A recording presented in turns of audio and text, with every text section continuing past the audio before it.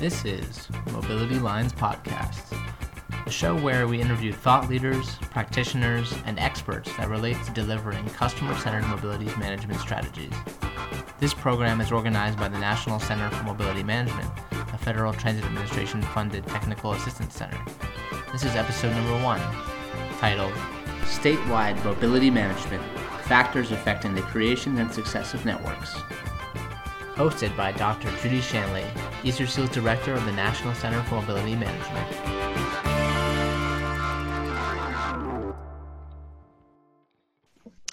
Hello, NCMM podcast listeners. I'm Dr. Judy Shanley, the Easter Seals Director of the National Center for Mobility Management. We call it NCMM for short.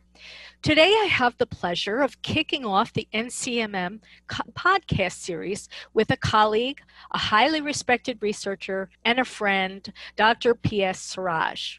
Dr. Siraj, thank you for participating in an inaugural podcast hosted by the National Center for Mobility Management. We're excited to hear about the research that you and your team have conducted on behalf of NCMM.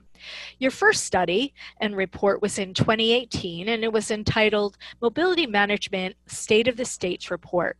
And more recently, in July, you concluded a second study entitled Statewide Mobility Management: Factors Affecting the Creation and Success of Networks. Both of these reports are available on the NCMM website. We're looking forward to speaking with you about these studies and what you learned. But before we get started, I'd like to introduce Dr. Siraj first. Let me tell you a little about his background. Dr. P.S. Siraj is a director of the Urban Transportation Center at the University of Illinois, Chicago, which is where the National Office of Easter Seals happens to be. In this role as director and researcher, he oversees many studies and many programs and projects, including the Metropolitan Transportation Support Initiative and research programs, the METS project, and he also served as research associate professor with the Urban Transportation Center. We'll get started now in learning more about Dr. Siraj and the work that he's done on behalf of NCMM. First, Dr. Siraj, please introduce yourself and the work of your center, and tell us a little about any other exciting work that your center has been involved in. Thank you, Judy, and thank you, Jerome, for inviting me to be part of this podcast. I'm super excited and happy that you've asked me to participate in this, and then the same feeling that I had when you asked us to work on the State of the States report and subsequently the follow up to it in order to understand the factors affecting the statewide mobility management networks. The same feeling I have now that I had back then when we started those projects. And they've been super fun, super informative, and we learned a lot along the way. And I hope to translate some of those lessons learned to your audience. But before I do that, I want to just take a couple minutes talking about the Transportation Center. The Urban Transportation Center, which is located in the College of Urban Planning and Public Affairs at UIC, is in its 41st year of existence at UIC. So started as a campus-wide center that looked at many different transportation issues back in 1979. We have come a long way since then, but along the way, we have really worked on some significant projects, both at the national level, the state level, and the local level, that have led to numerous policy impactful studies and has also shed light on behavioral issues associated with transportation. The main focus, the thrust of the Transportation Center has been about mobility. We study both mobility of passengers and mobility of goods. And this particular study that we did for the NCMM and the FTA is focusing on the mobility of the passengers. So I am very excited about sharing what we found through those two studies to your audience. Wonderful. Yeah, I continuously am impressed with the work of your center and feel fortunate that we're in the same city and we get to work together.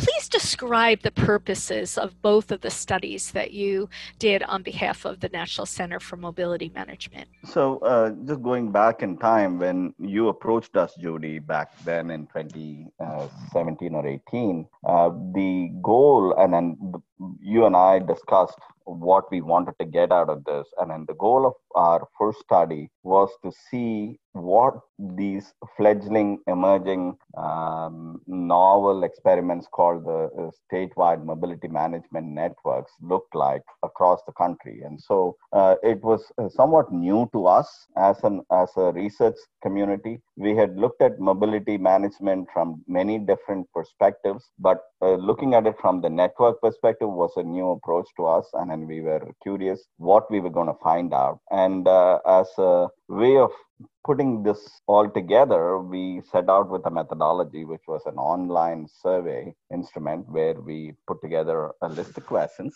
and floated them to the national audience. And we sent them to many different state mobility management networks with your help, Judy, and the NCMM and help in terms of understanding who the appropriate contact personnel will be. We also did our own homework in identifying pertinent people in the various states. The survey went out to all states, and we received about 14 responses, 14 completed responses, I might add.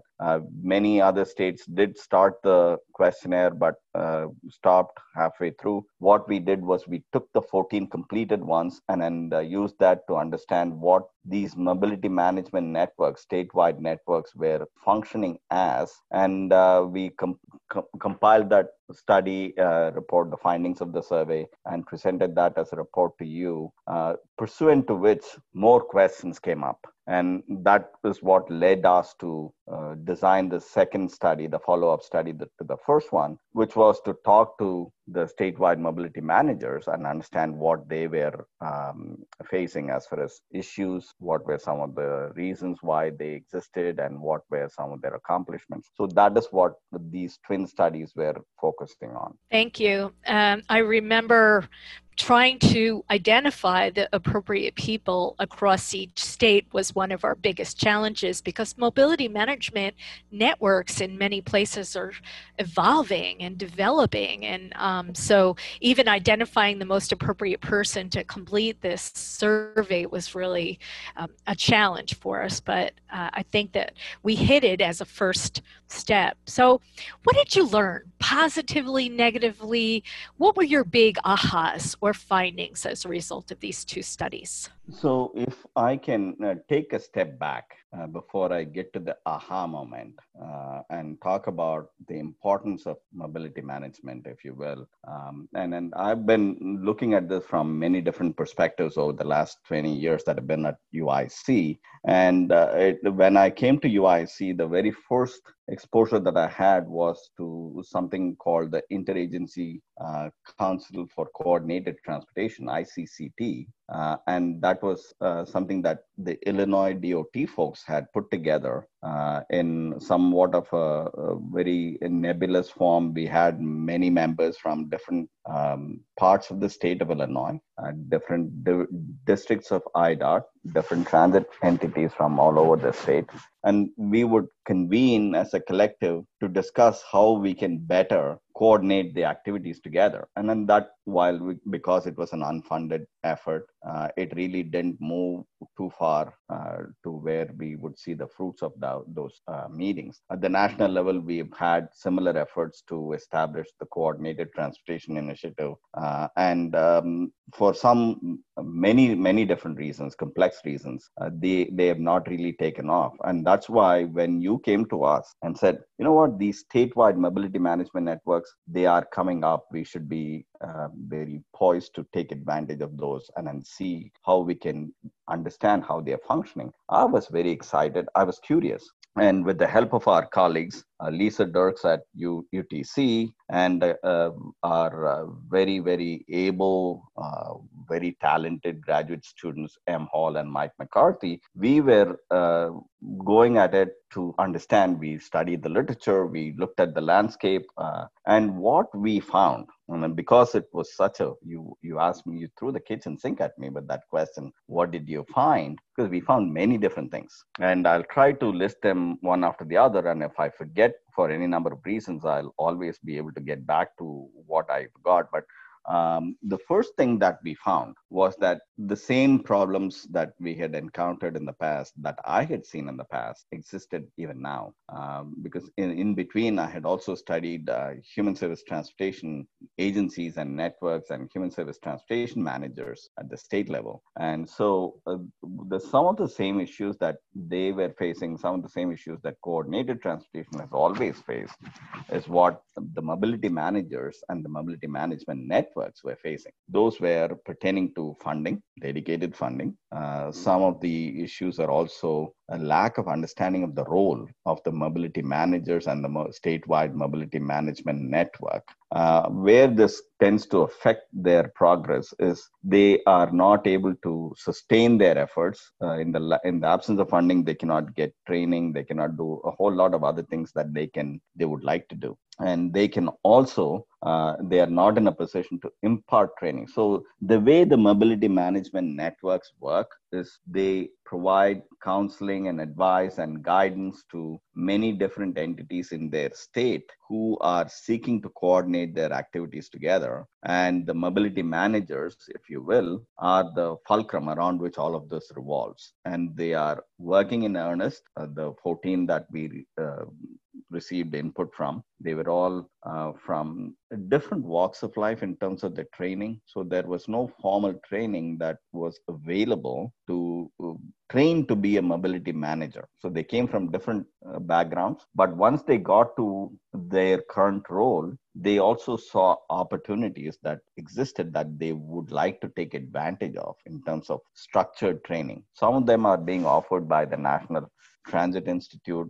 Others are being offered by Community Transportation Association of America. There are others that are offered by University of South Florida. There is a few other opportunities, but nothing that is in one package in terms of if you want to be a mobility manager, this is the sequence of training courses and modules that one needs to go through.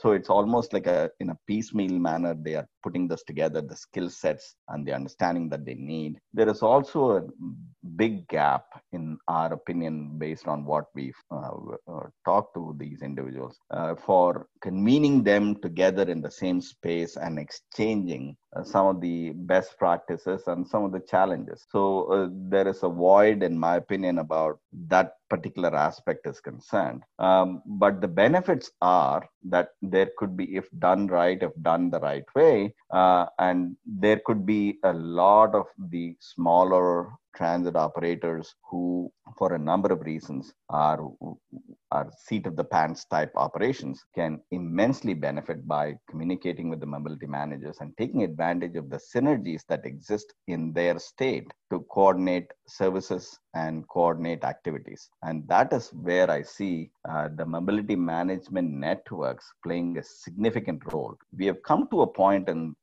today's society where everybody is talking about mobility as a service, mobility on demand. There's many different variations of mobility that are being discussed. And in this particular instance, the role of the mobility manager could be very, very crucial. If we want to focus on the goal of mobility and enhancing mobility, then the mobility managers have a very vital role to play within all of that.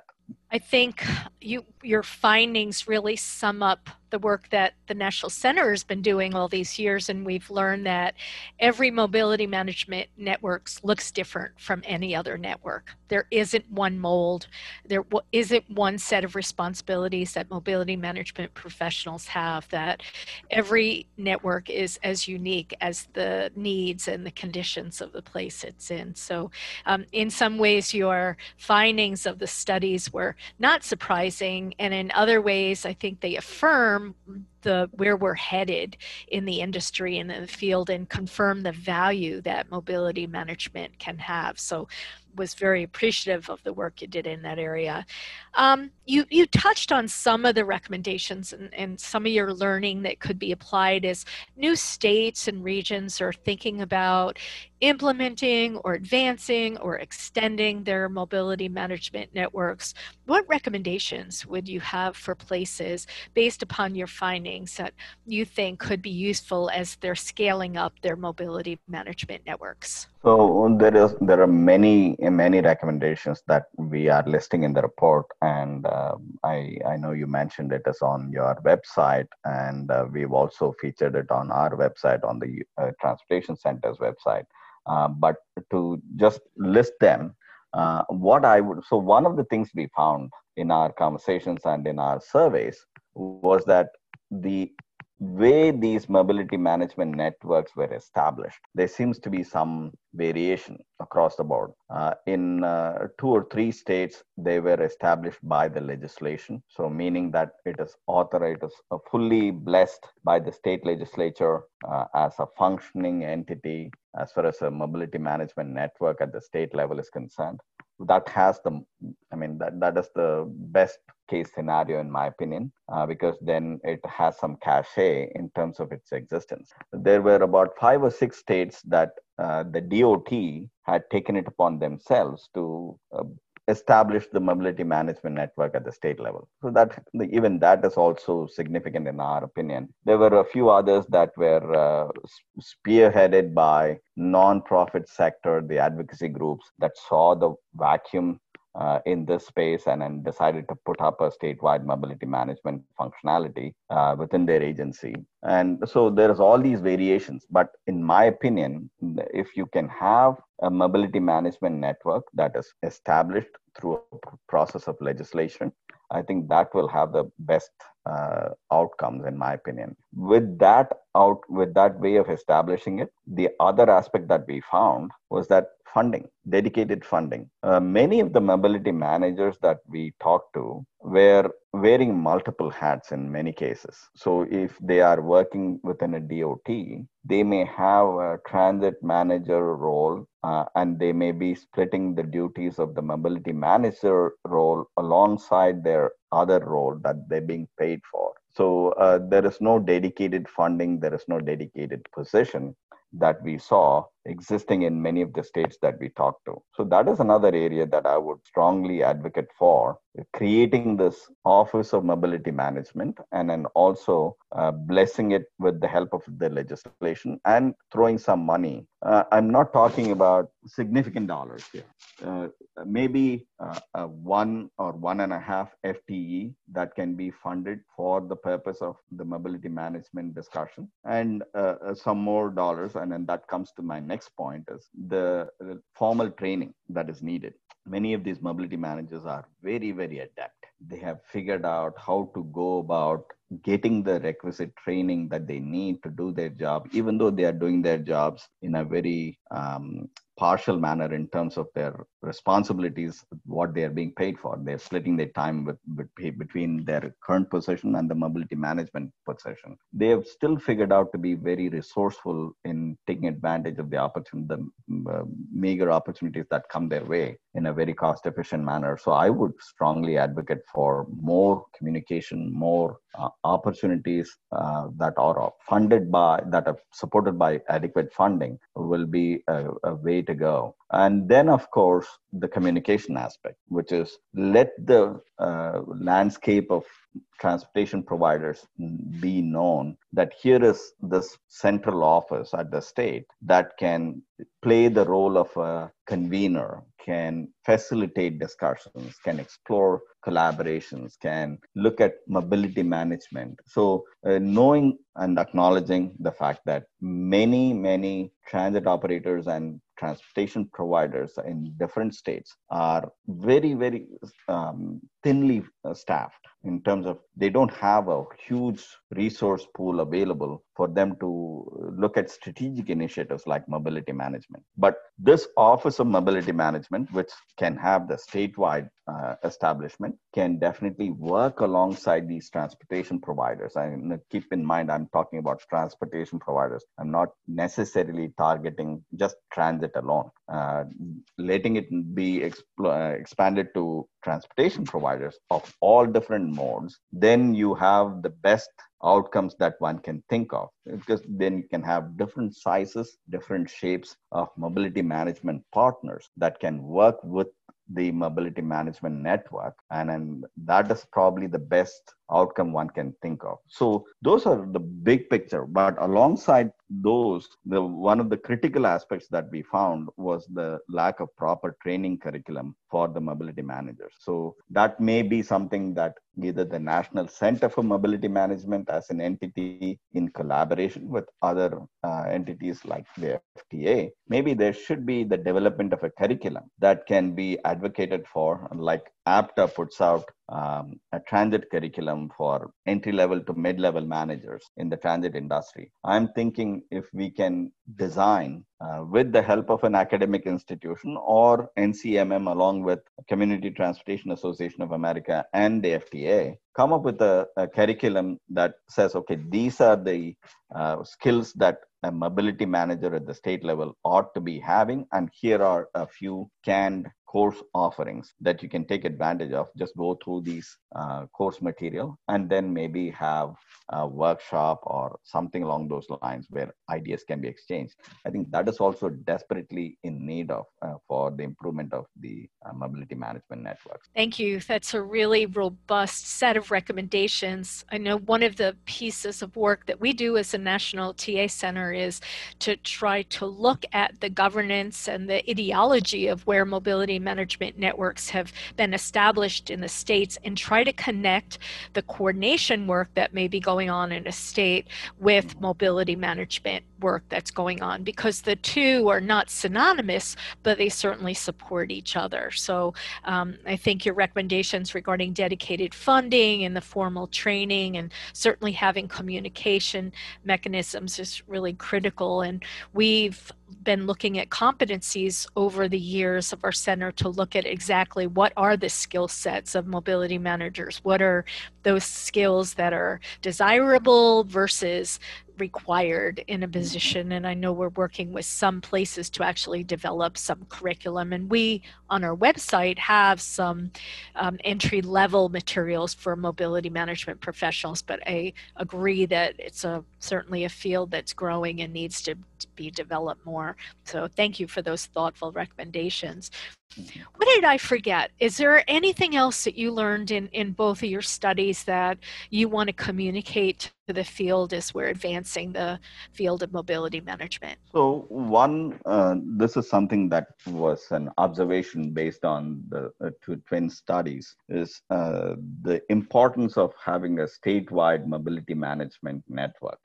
I don't know if people really understand how impactful that could be. Based on the many different research projects that I have been part of, I know for a fact that transit agencies, and I'm talking about very specifically public transportation agencies, have the primary responsibility to cater to their service area. And in many states, there could be the service area may not be contiguous. You may have many different transit agencies, but there could be gaps between the ending of one transit agency service area and the beginning of another transit agency service areas. And then that could also be funding driven. So there could be this lack of an owner, if you will, for areas that are either not covered by a transit agency or maybe covered by a non-profit entity that is receiving federal funds. It could be a mixmash of different types of services that are existing. And in my opinion, because of the variation, right? So you can have a regular transit agency that is put together with the help of legislation. You can have a mass transit district that is established with the help of a referendum. You can have a non-profit entity that is the recipient of a 5310, 5311 funding that may be filling the gaps, if you will, that the mass transit district or the transit agency is not taking care of. And then I don't know if there is a proper forum where those three different entities that I can think of, and there may be many other entities, including some of the TNCs and others, that can convene in a very common setting and discuss mobility for a large state. And then that is the area of need, and then that is the role that I see mobility management networks fulfilling. Wonderful. I think you summarized it nicely, that mobility managers are in an ideal position, and the networks that they operate in are in a wonderful position to reduce the mishmash of services that exist in communities. Now, we know the Coordinating Council on Access Mobility is charged with ensuring that there's efficiency in transportation, that there's access and availability. And I think similarly, the mobility management networks can accomplish that. So we're going to close now, but I wanted to thank you, Dr. Suraj, so much for your work with NCMM and your work in the field and contributing to what we know about mobility management and addressing some of those deficiencies. And thank you to all of our listeners for this inaugural podcast. Please remember that our center offers free products and technical assistance, all of which can be accessed through our website, which is www.nc4mm.org. And for questions about this particular podcast, I can be reached at jshanley, that's SHANLEY, at easterseals.com. So thank you, Dr. Suraj. Thank you, my colleague at Easter Seals, Jerome, and thank you to all of your listeners for contributing to the field of mobility management. You're welcome, Judy. I thoroughly enjoyed the experience, and good luck with the next editions of the podcast. I'll be staying tuned.